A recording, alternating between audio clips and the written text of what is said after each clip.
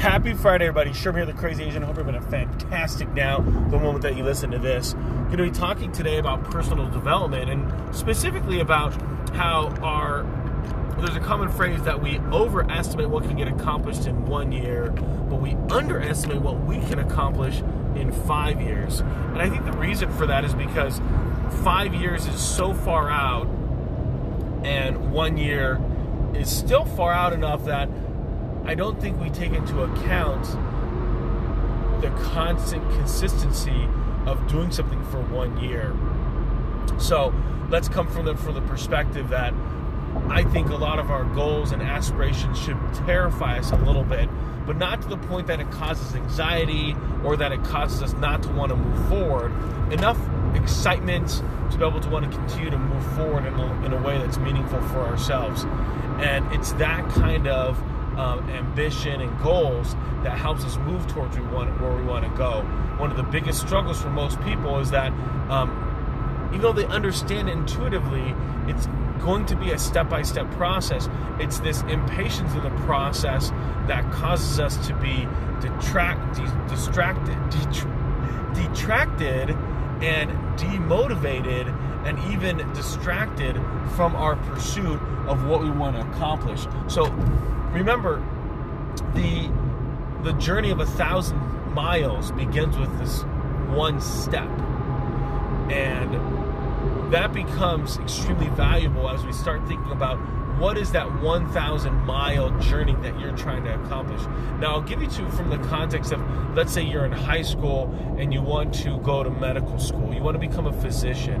So what will happen first, after high school, you're about 18 years old, you're going to then go to undergraduate school. You're going to graduate in some kind of science, have to do a certain number of prerequisites. So that's 4 years of medical school that you need to then go into. Before you enter medical school, you need to apply a bunch of different schools. You need to take the NCAT, which is a standardized test here in the United States. Then once you're done there, and you're in a medical school, you're going to learn, you're going to be tested, you're going to take boards at the end of your second year, then you're going to take a multitude of different rotations your third and fourth year to see maybe what kind of medicine you want to get into. And so once you graduate from medical school after 4 years, you have an MD, you are a physician. But guess what? You have no specialty whatsoever. So after that, during your third and fourth year, you've interviewed at some different residencies. So after doing 4 years of undergrad, 4 years of medical school, now you go to a 3 or 4 year residency, maybe even a fellowship after that of another 2 years. So again, I started at 18, graduated undergrad at 22, entered medical school, and let's say again, I'm just hitting it, there's no break in the whole process. I might be 26 years old when I graduate, maybe 27, and then let's say 4 years of residency, now I'm 32. Okay, so wait, 26, 30. I'm 30 finishing my residency. Now let's say I want to become a cardiothoracic surgeon. So the last 4 years, all I did was heart surgery and diagnostics. That's all I've done.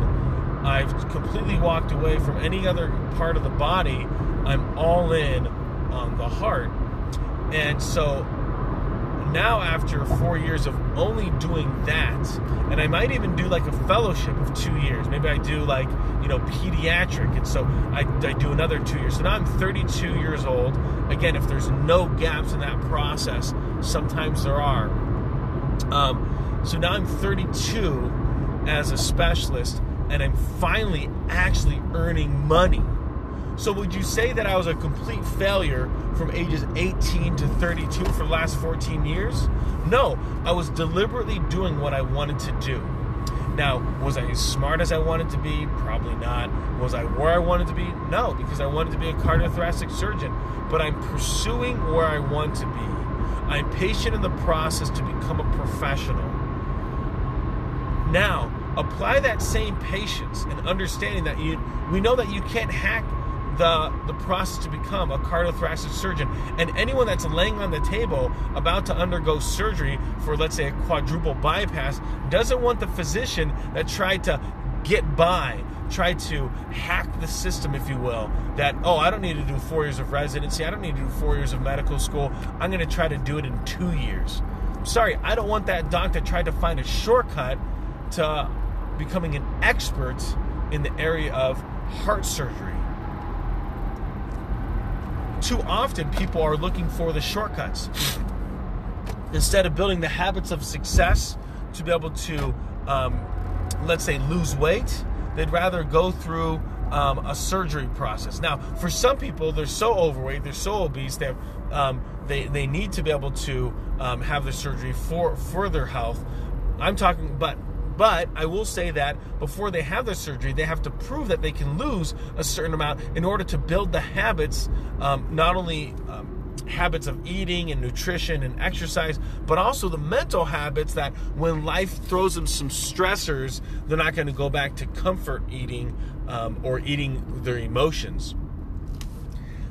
That's going to apply here in this scenario as well, is you want to be able to make sure that you're putting forth the habits that's going to lead to your ultimate success, to lose weight in this example, or to pursue anything that's of your own personal development. Well, that's to become an expert as an accountant. It's going to take time. And so a lot of people, when they graduate from college at 22 or 23, they think that immediately they're going to be an expert in the industry. Let me help consult people. Let me be able to be, the director, or the CEO. They get enamored with titles. And that's across the board. It doesn't really matter what age you are, but we see this impatience in the process. And that impatience is only debilitating to you. Because what happens in that impatience is that then we start moving towards wanting something now versus understanding that it's going to take time to get that expertise.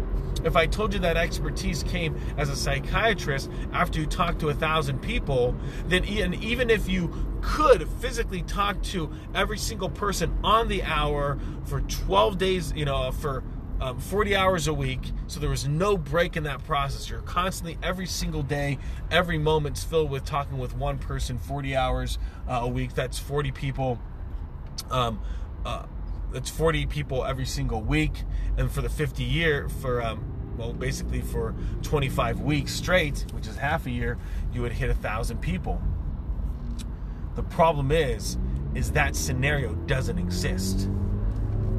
So, if you're like most psychiatrists or professionals like an accountant or an attorney, where you're doing some casework, some client building, it's going to take 4 to 5 years to talk with that many people, to understand what their circumstances are like, to understand where they're coming from. And it's that kind of patience in the process that allows you to continue to stay the course and not get completely flustered and frustrated and filled with anxiety, that it's taking a while to become an expert in your industry, or to be seen as a specialist in your particular area of specialty. I want each person that's listening to understand that it's going to take time to get to where you want to go. It's going to take the best of what you've got, the very best. It's going to be difficult at times. It will be worth it if that's what you want in your life. So the question we have to ask ourselves is, what is that 1,000-mile journey that you are wanting to take? What is that glorious ambition that you want to accomplish that you know will take years? Being the best spouse, being the best parent, being the best at whatever it is that you are, will take time to develop the right qualities, will take time to build the right habits, and just as importantly, will take time to break poor habits. Hopefully this is helpful. Sherm's out.